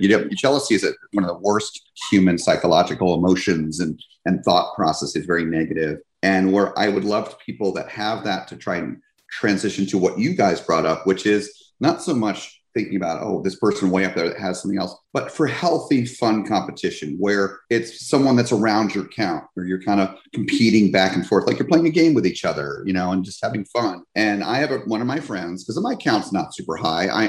I don't have a credit counting problem, Sarah. So I don't go after the FEC ones. I go for, just me, quality over quantity. It's just because I'm not trying to get the most. I'm just trying to live my life and have fun and have a passionate filled life, which I am. And I'm very proud of that. But I do have a friend who he basically is a freelancer photographer. He's has his own RV and he travels the country. He doesn't really even have an apartment or a house. And he's been riding coasters all over the place. And he just eclipsed my count. I forget where he was. I think he was up in American Dream. He just was, and he eclipsed my count. But I'm going to Dollywood soon, and so we're just having fun. The healthy competition. It's fun. It's another side of the hobby. So Taylor, what is your least favorite coaster? Oh, probably just any Vekoma SLC. I despise those things. They are the ride that I count credits, so I'll do it. I won't like it, but I'll do it. and I've never been a huge fan of them. So yeah, I'd say probably that. What is it about the SLCs? Is it the restraints or something? Because I'll tell you, I can't ride them either. I feel like they just strap me in and I just can't move and no breathing room. And I know my husband, he cannot ride T3 because of a certain area that it tends to straddle. Yep. That he can't stand. Yeah, the restraints are definitely part of it, but also I just think that they screwed up with the profiling or something, or just the trains are definitely a huge issue, but even when they have better trains, it's still not great. So I don't think you would ever see me complain if, a park chose to take out their SLC. Right. Yeah. It's such a stark contrast between the Vekoma suspended coasters and, our B&M inverts. It's like night and day, just the profiling, the stability of the wide trains, the better quality trains, the more smooth track and ride quality. Yeah, it's such a huge difference for sure. Yeah, and I think Vekoma has, more than well made up for it with a lot of their recent developments. I mean, they've come up with some absolutely outstanding concepts, and they have some really cool looking rides coming out. So, I mean, they've well moved past this, but I mean, definitely some of their older rides, you kind of take a look at and you're like, ugh. They still owe us an apology for those. We have to be for them. Yeah, and I'm not hating on Vekoma. Vekoma makes some amazing coasters. One of my top 10 is a Vekoma. It's Tron. Tron is the best Disney coaster on the planet. It is so good. So good. Can't wait to get it here at Magic Kingdom so I can ride it a lot more than I actually marathoned it. I was there in China in March of 2019. The park was dead. And I think I got maybe a dozen rides on it, which is amazing for that ride, given it's usually so busy. And I know when it comes here to Magic Kingdom, it's one of my home parks. I've got an AP. I'm not going to get on it 12 times in a day. It's just not going to happen. Never. What's that, Sarah? Oh, I said I'm in the same boat. I've been an annual pass holder for years, and I fully know that I'm not going to get on that thing often. Yeah, I never get on Mine Train, let alone getting on Tron. So, but those right there is even as enthusiasts, we've ridden hundreds of coasters, getting a ride on a very popular favorite. That's a great thing to look forward to too, because we don't get to do it all the time, even at our local parks sometimes. So, yeah. Yeah, for sure. Well, Sarah, since we started talking about coaster counts and coaster credits, and obviously Taylor just shared with us he's up to 747. What's your plan to catch up to him? That's literally never going to happen. I don't know, because I can go back to the same parks and everything, but more than likely he's gonna want to go to parks that he hasn't been to before, especially when we travel internationally. So he's just gonna lap me forever. I cannot catch up to that level of nerddom. It's never gonna happen. Now, what is your current coaster credit count? I don't count for the sheer reason of if I'm going to a theme park for the day and I have the option to re-ride the crap out of the best couple of rides there, or take time out of my day to go ride a kiddie roller coaster, or a freaking Mad Mouse. I would pick, I would rather, spend my time on the roller coasters that I really love. So that's why I opted out of counting, and because I know I'd get super obsessive about it and I don't want. But I know I'm somewhere, we guesstimated it's somewhere in the 300 range. So it's not like I got an incredibly high one, but it's not bad. So yeah, it's not bad. No, you could catch up easily. Just tell him to not go to theme parks for a while. Oh, you good luck on that. Yeah, okay.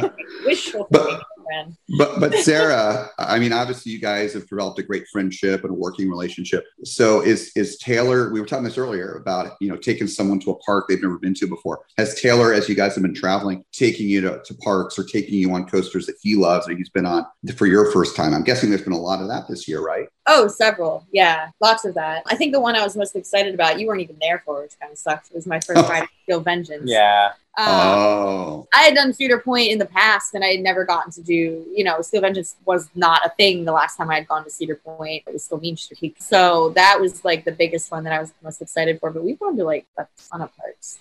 First time I rode Lightning Rod, you were there.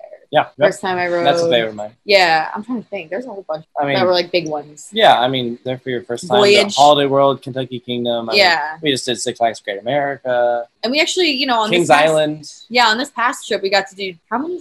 Four parks that were new to both of us? 3. Michigan's Adventure, Valley Fair, Babies. Nickelodeon Universe, 4. and 4. 4 parks. Maybe I am bad at counting. But that I have new experiences together. Yeah. Yeah. Oh, yeah. I mean, that's one of the things that's great about this hobby is, yeah, we can do our solo trips. We've all done, local visits to local parks or just traveling. A lot of my international credits have been solo because it's those international credits have come as part of business trips. And I've been very lucky to have that business travel where I've been to so many parks not for free because I had to pay for park entry, but for very inexpensively because the travel is expensive and companies paying for the hotel, paying for the airfare, et cetera. But yeah, I've been by myself and it's fun to do solo trips, but it's also been spending a lot of time, especially as an enthusiast these past few years with friends. David and I were coming October. So I hung out with 3 different groups of friends over this past weekend, Universal. It's all great. The social aspect is great. And you two are both so outgoing. I'm sure you love that, just the social, seeing friends and hanging with friends. So really it's where we get our energy. It's what we thrive on, which is why we have me too, for sure. Yeah, it's fun. We bounce off of each other's energy. Yeah, that's great. That's great. So just to get a little serious for a moment for you, Taylor. So we talked about a topic kind of tangential to this earlier, but bullying in any large community, bullying is a significant problem. It's not necessarily not everyone bullies everyone, but there is some bullying, and I've experienced it. David, Iva have, we all have here in the community, and unfortunately. So have you had any experiences, Taylor, along these lines, and how have you dealt with them? Maybe you can give some advice to listeners that are dealing with something like this. Yeah, I mean, it's something that I've dealt with my whole life. I mean, even going back to before Coaster Studios, I was actually, I think that I was well prepared for negative, hate, because prior experiences I had, I was able to kind of build this metaphorical bubble around myself to not let these comments really get to me. And so for the most part, I'm able to not dwell on things that are said. I mean, a lot of these comments are from people that, I mean, the problem with YouTube is, and actually, now maybe this isn't a problem depending on which side you're on, but I mean, it's someone hiding behind a username. There's no face attached to it, so people feel like they can get away with whatever they want. And so they'll say stuff that they would never say to a person's face. And so the reality of that is that while you may be getting a lot of positivity, you're also going to get some negative. And the thing is that you're not going to please everyone. And that was something that I had to realize very early on, is there is absolutely nothing I can do that is going to make everyone happy. And so that all being said, I think that it's a tough thing to deal with. I've certainly had my fair share of moments where I have to kind of, reassess, kind of think about it. I'm totally good with constructive criticism, but sometimes, negative comments, sometimes I try to see, maybe where they're coming from, but also kind of remind myself that cliche, haters gonna hate. And I don't know. I recently, for the first time, got harassed in person about a month ago. Most of the time it's always been online, but I can't say getting harassed in face to face was the most fun experience. But I mean, it's not good. No, it's something that you gotta deal with. You can't let that get to you. I mean, it sucked. It did, but it's sort of the trade-off of being in the public eye, even on a smaller scale, like this community or theme park industry in general. I know the question was directed towards Taylor, but I'm sure Iva understands too. Being a woman in this community, you get a different subset of people that hate you for that alone, and maybe won't admit it, but take it out on you in a way that is very obvious that they hate women who are successful, who are doing well in what they do, and who are passionate and well liked. And it's a lot of it does stem from envy, which is it's kind of sad, because you on one side you kind of feel bad that not everyone can do the things that you're doing, but you also shouldn't have to feel guilty that the opportunities that you have fallen into your lap. So that's definitely been an adjustment that is relatively new for me, but something you've obviously been dealing with for a long time. It's not unfounded. It's not justified. We'll own up when we screw up, and we have. But sometimes it's sheerly I'll get messages repeatedly from the same people that just hate everything I say and do, no matter what, because I don't respond, or because they, you can't respond to everybody, you can't be friends with everybody, and it's sometimes people react. That's why sometimes I feel bad when some people say stuff. They're like, "Oh my gosh, he doesn't like me because he didn't respond to my question or something." It's like that. I'm we're sorry, we're trying. You're too busy. It's probably the problem with your success test, so to speak. We call it a problem. It's just you guys are too busy. You're traveling a lot too. You know, it takes a lot of time. Yeah, no, for sure. But Sarah, you bring what's that? Sorry. I was going to say it's hard enough to get back to like all my friends and family, let alone like, you know, all the people that I don't really know personally, like in my messages and things like that. And I try, you know, and I know that way better at it than I am. But, you know, it's an incredibly busy life. But yeah, I think Sarah, you really touched upon it, because again, I've dealt with bullying and I've gotten better and better and better at how to handle it, whether it be not firing back, you know, if someone's really bad, blocking them, putting that negativity out of my life. But to do that, what I've done first is I to understand, not to agree with what's being done, the bullying, but to understand it. And you really hit the arrow on the head with the nail on the head, I should say, with the envy, the jealousy. And we talked about jealousy a bit earlier. And so I see, because if you think about this hobby, a lot of hobbies are like this. Actually, my two main hobbies, sports cars and theme parks, they are both ones that are just full of jealousy. Why? Because both these hobbies, they're relatively quote unquote materialistic. They're funds, money is needed to buy the tickets to the parks, to buy the plane tickets, to travel, to be able to take the time off of work. It's an expensive hobby. All of us are in an expensive hobby. And, you know, and so, but because of that, you know, there are people that they don't have the means, they don't have, you know, maybe there's early on in life, they haven't reached a career level, you know, 20 years experience like I have now in my career, where I've elevated myself and worked hard to get where I am. And, you know, they may have just gotten out of college and they just want to, you know, kind of shortcut things. And again, I love RuPaul's Drag Race. I'm a big fan of it.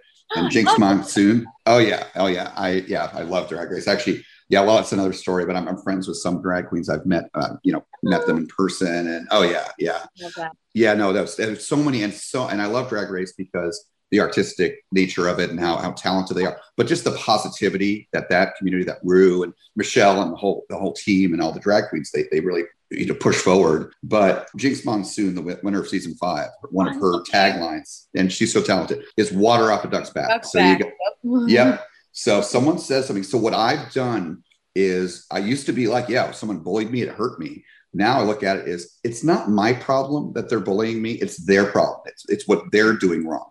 It's their kind of messed up psychology, emotions, or whatever it is. And I just, again, I push that negativity out of my life. You know, if I block them, if necessary, in social media and whatnot, and just move on with my positivity. And I've been getting, and I used to have keyboard warrior moments when I was, you know, earlier on social media. I'm not proud of that, but we all make mistakes. Like you guys said, we all make mistakes, and it's a matter of bettering ourselves. So, you know, I've gotten away from a lot of that. I've been trying to be much more positive. And again, not fighting back and forth with people in groups on Facebook or whatever, just trying to be positive. And if anyone is not positive with me, I just keep them out of my life, because I got too much positivity to keep enjoying and keep moving forward with it. So, but to understand why people do this, and perhaps even to have some level of compassion for bullies in a way, by understanding where they're coming from, and it's their issues and limitations that are causing them to do what they do. So I think a lot of it does come from perception, and I try to be as real as possible online. Like all anyone sees in our vlogs are like our most fun moments, and they don't see the hours of work that go into, you know, sitting up and editing. Like he's up all night all the time working, and like people think it's literally just fun and we don't have any problems in our lives, and that's just not true. I'm pretty sure I cried like yesterday, you know, like everybody, we have emotions and problems too. And it's, you know, they might be different, but I think a lot of people like look at us and think that, you know, we just live this like perfect life, and it's just not true. And, you know, we just try to give off as much positivity as we can. And I think it's, like I said, it's important to be as real as possible. And that's just the reality. Like, Amen. We feel emotions too. And what does jealousy really get you in life? Nothing. Because, you know, just because, you know, I understand that people can go to certain parks, you know, that others can't get to.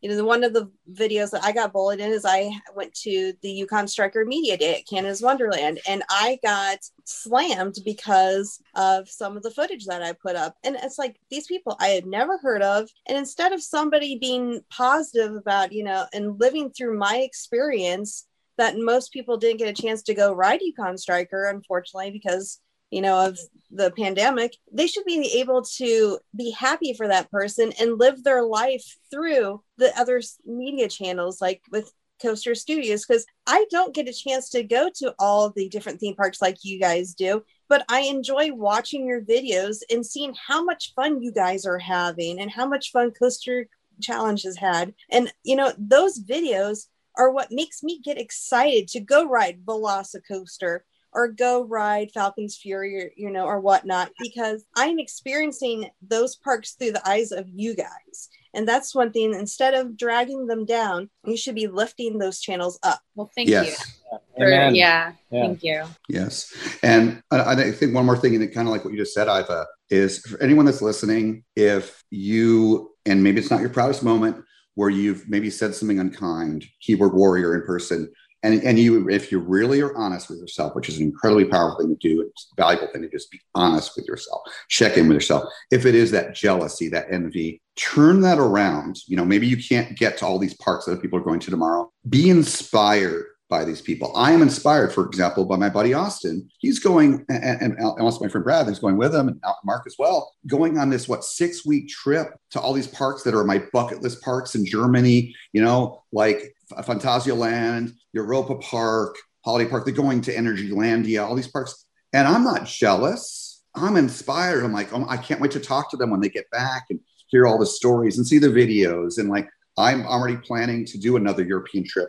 I've mainly been to the western part of Europe, the UK, France, Netherlands.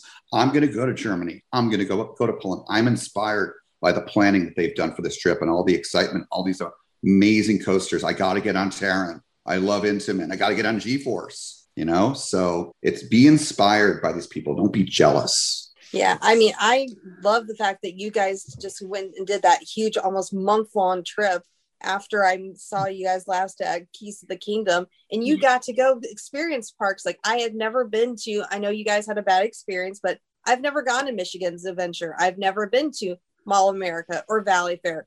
And those are parks that are on my bucket list, but I enjoyed watching your videos though about them, even if they haven't been released on your YouTube channel yet.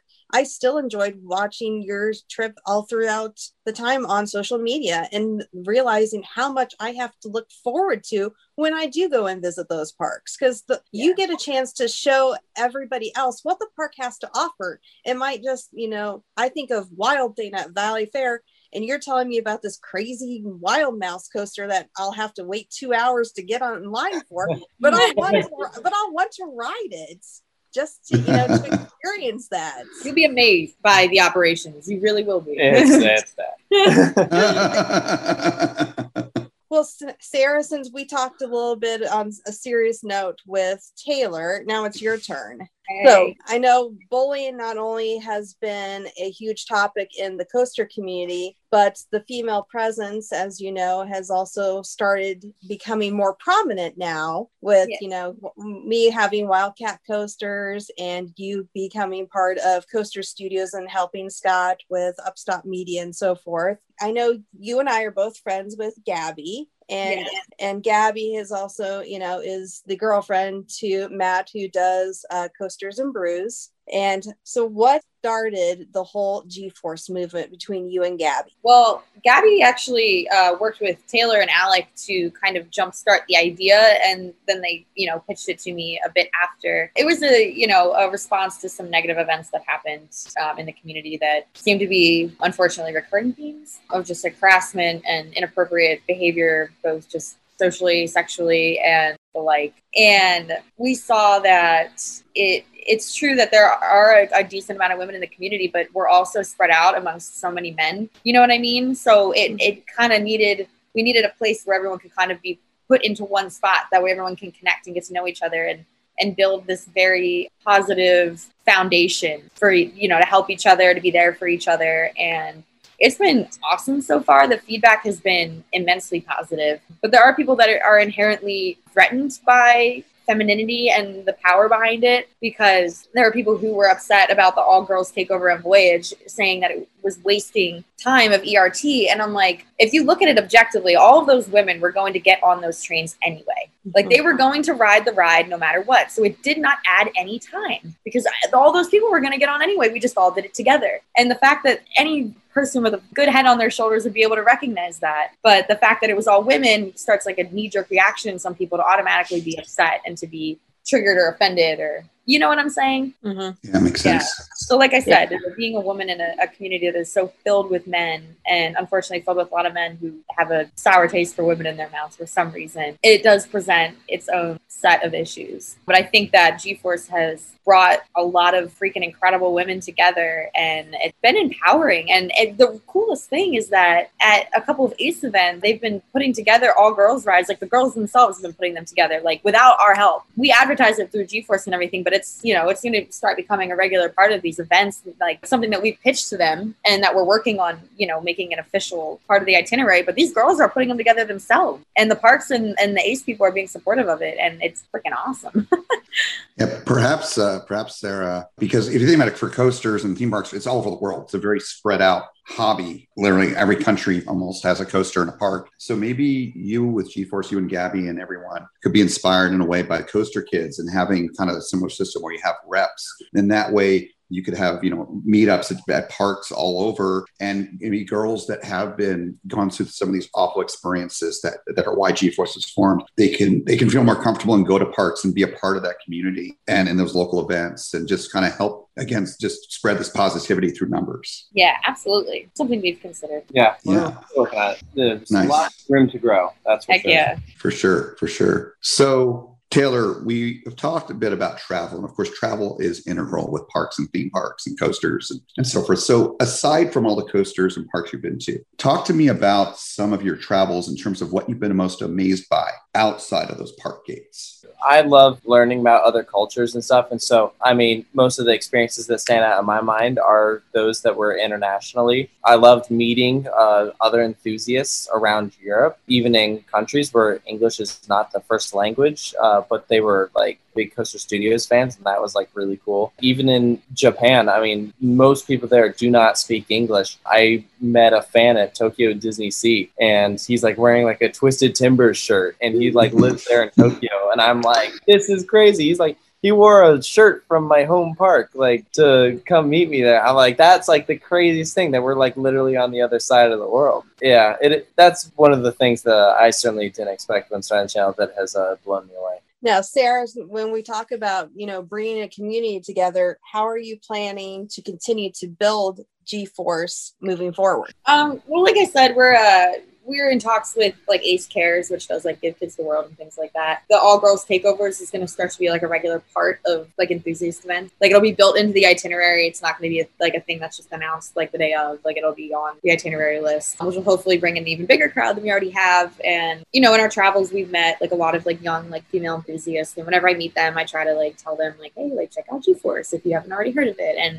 we've seen like a little boost in followers and people in the Facebook group. And I always encourage all the girls to stimulate conversation and be active on the Facebook group and things like that, because in the future, as it does grow, we are going to need more people to help, because we can't do it all. Like you're talking about me and Taylor, Alec and Gabby, who are all incredibly busy people and very active in the community. So we're going to need help. And oh my God, I disappeared there. Having those people who are clearly like invested in it in some sense, to have them take a bigger role, I could see that helping us grow. Those are the main things right now. It's a new idea, so it takes a little bit of fine tuning and trial and error to figure out what works and what doesn't. So far, I think we're doing a good job. Yeah, you guys have definitely planted that seed, and all it has to do is just grow from there. Yeah. That's the hope. Everyone starts somewhere, and you guys are just getting started. So you have a lot to look forward to as you grow your movement. That's incredible. That's awesome. So Taylor, I've got a kind of a couple of questions that are very related here. So I'll start off with this one. So in terms of, let's go back inside the park gates. So you've been on a lot of coasters. You've been to a lot of parks, you know, more than a lot of people. And again, hopefully that inspires those people that haven't been to some of the ones you haven't been to yet or have been to already. Tell us about a couple of your bucket list parks or coasters that you're really looking forward to getting to eventually. Yeah, I mean, I've been saying for the past year or so that at least out of the open roller coasters in America, that my number one most anticipated one was Shivering Timbers. And I guess that's still the case. So I was hoping to scratch that one off, but that's not the case. Yeah, most of my bucket list places are all international, naturally. So Energylandia is definitely up there with Lech coaster. I want to get all the RMCs. So Zadra, Medusa, and Untamed are the only ones that I have left. I want to get over to China badly. I know that's a beast to conquer, so it might be a little bit. I want to prioritize getting back to Europe and knocking out some of the countries I missed last time. I really want to go back to Phantasialand to do Fly, and and that new Hyper and Mach Spinner in Belgium. Those two look incredible. Yeah, there's a lot of great stuff out there. That's awesome. So Taylor, the other kind of related question I wanted to ask you about is, again, going outside the park gates again with the travel aspect. What number one country, not for the coasters, but for the country itself, are you most looking forward to going to and why? Dubai has been my number one bucket list, followed by Shanghai. But with country, as in the entire country, not just one specific location, I would say China or maybe Australia. Both of those seem absolutely incredible. Yeah, I want to get to all of them. So, I mean, for sure. But yeah, those are the ones that I think, because I don't necessarily, I'm not necessarily seeking out the ones that are, I guess, kind of cliche or like that everyone does. I like a challenge. So, that's why I want to be able to get to some of those places. Love it. Yeah, I love a challenge. All of us here at Coaster Challenge, we love challenges. We love, for ourselves, encouraging each other, but for the whole world, everyone that's listening, all of our guests, to challenge each other to be better people and have all this positivity. And with theme parks really being a real spurring entity to help increase that positivity, because there's so many with the adrenaline and with the community, with the parks, and just all the positivity and enjoyment of it. Okay, so Taylor, you got to cover your ears for this next question, okay? I'll do my best. All right, Sarah, so you got to tell us something embarrassing about Taylor. Something embarrassing about Taylor? Something embarrassing about Taylor. It could be. I don't know where to start with that. Oh, okay. Well, something funny the other day. We were at the Mall of America, and I always make him do stuff he doesn't want to do because it's it's fun. It usually has a great end result to it. But I took him into a store that has like hot peppers and stuff. Of course, they have free samples. And I don't know if you ever saw it, but I put out a video for his birthday last year of him crying into a watermelon because he ate a peppercini, which is like a very mild pepper. So go nuts with imagining how he did with a what was it, like the three hottest? Was 4 of the hottest peppers in the world combined into one. Yes. Wow. And he put his tongue into it, and he sat with like crying into a sink in the mall. And the lady working the place is like, yeah, we see it all the time. Not like this, but we see it all the time. And I did it too. And I don't do spice well, but like I was okay. But he walked around with his tongue hanging out of his mouth. Like I don't even know, like he had just had a stroke or something for like 2 hours. And it was hilarious. And we got it in the vlog. Yeah, we did. That's on video. So you'll love it. Taylor, Love don't you know any better to listen to her by now? Oh, that's what I'm literally the devil on everyone's shoulder, but in like a good way. So, Taylor, tell us something about Sarah that a lot of people don't know. Sarah gets lost very easily. Never give her directions. She won't be able to figure out where it is. It's true. I'm like a goldfish. Don't ask her to lead the way anywhere. We'll be like, all right, Sarah, let's go to this ride, and she will walk the opposite direction. Every time. Whatever direction I say to go, it is the opposite direction. We've gone to Kings Island like 5 times together at this point, and I don't think she knows where a single thing in that park is. I couldn't tell you what's left and what's right. I have no idea. I have no working memory. I don't know how she drives anywhere. With a GPS all the time. Even if it's 2 minutes away, it doesn't. I just recently stopped using a GPS to get to SeaWorld, and it's literally walking distance from my home. I swear to God. Oh, wow. So there you have it, guys. A lot for that, but spare me. So I think the last thing we'd like to talk to you guys about is one of the things that I think is really some of the most amazing work that Coaster Studios has done, and something that I personally can resonate with because I love documentaries, about coasters, about anything. I love, for example, the Legacy of Arrow documentary that my friend Chris Robery, that I work with on the Ace podcast, is incredible. I watched it multiple times, and and you guys have started doing more documentaries. So I know the one you're working on right now is the RMC one. Mm-hmm. So I know that's been kind of delayed by the pandemic and so forth. But how are things going with that? What can we look forward to? Yeah, so the RMC documentary is completely 100% shot, which is very exciting. We wrapped in the end of May, It was really sad. Yeah, it was kind of weird because we've done like all these shoots together, and so it was kind of weird being like, yeah, that was the last one. We got everything we need. Yeah, especially because like Idaho has literally become like our second home, and like RMC has like become like an extended family of. Yeah, we've gone up there so many people. times. Like Sarah can't say this, but I could get anywhere in North Idaho probably now without a map. Just from you. like. You're an ass. It's true, but no, we have become very close friends with like basically everyone at RMC. Like I don't know, they're all just incredible people. like we're at Jersey Devil for the media day, and we're like look down and like we're like Kevin. Yeah. That's great. Yeah. Do you have your own room in Fred Grubb's house yet? We stayed at his house. We went to his house. We hung up there one time. His granddaughters are like literally like my little sisters. Like they like Snapchat me all the time. Oh yeah, his granddaughters are awesome. They're so fun. But like they And totally Fred- are like our family. Like they have a little group chat with like Fred's daughter Amy, Yeah. where she'll ask for like Most of advice. the time when we go up there, we stay with Amy, Fred's daughter, and always hot tubbing in there with her family and going out for drinks. Yeah, and doing everything. everything. Like been on their golf cart, going to the golf course. Like They're so- fun bunch of people. Yeah. Nice. Well, for anything like Fred, I'm sure they're great people because I've met Fred and he's, again, one of their main mission of our podcast is positivity. And Fred is such a positive, great person. I love his energy and his attitude. He really does. Yeah, I love it. I love it. Very simple. That is. But you will gain an insane appreciation for not just Fred, but everyone involved heavily in that company. After People watching know this Fred and documentary. Alan, but outside of that, a lot of people Right. are running this thing, and so that's what was pretty cool. Is we go into like the core people behind RMC, and you realize you're like, now that I know who this person is, I totally understand why this ride is like this. You see that their rides are reflective of who they are. Big time. Right. Now, and when will it be premiering, by the way? Can't say it. Yeah, we can't say it. Okay, don't know yet. Okay, I got it. No, We do know, but we're just not.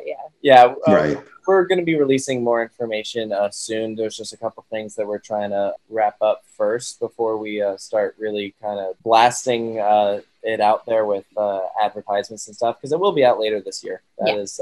Oh, great. So this year, 2021. Yeah, I look forward to that. Yeah, it is going to be this year. Look forward to that. Yeah, plan on later this year. It is very, very far along. I'll say that. It is by far, and it's not even close, by far the largest project I've ever worked on. Sure. Started this in February of 2020, so it's now been like a year and a half. Which is And when we it's- met. Yeah, and it's still not done. We're pretty thrilled with how it is. When I think about the vision I had for the project when I pitched this to RMC versus what it has turned out now, it is way better than I could have ever imagined. Like there are so many small miracles that happen to make this thing come together, and just how it's all happened, like it is miraculous. So That's awesome. that's why we can't wait to do something at the end of this where we're just sharing stories, because We've got some of the lots. stories behind making this project are almost as cool as some of the stories in the actual documentary. Big time. Which there are a lot of crazy stories in the documentary.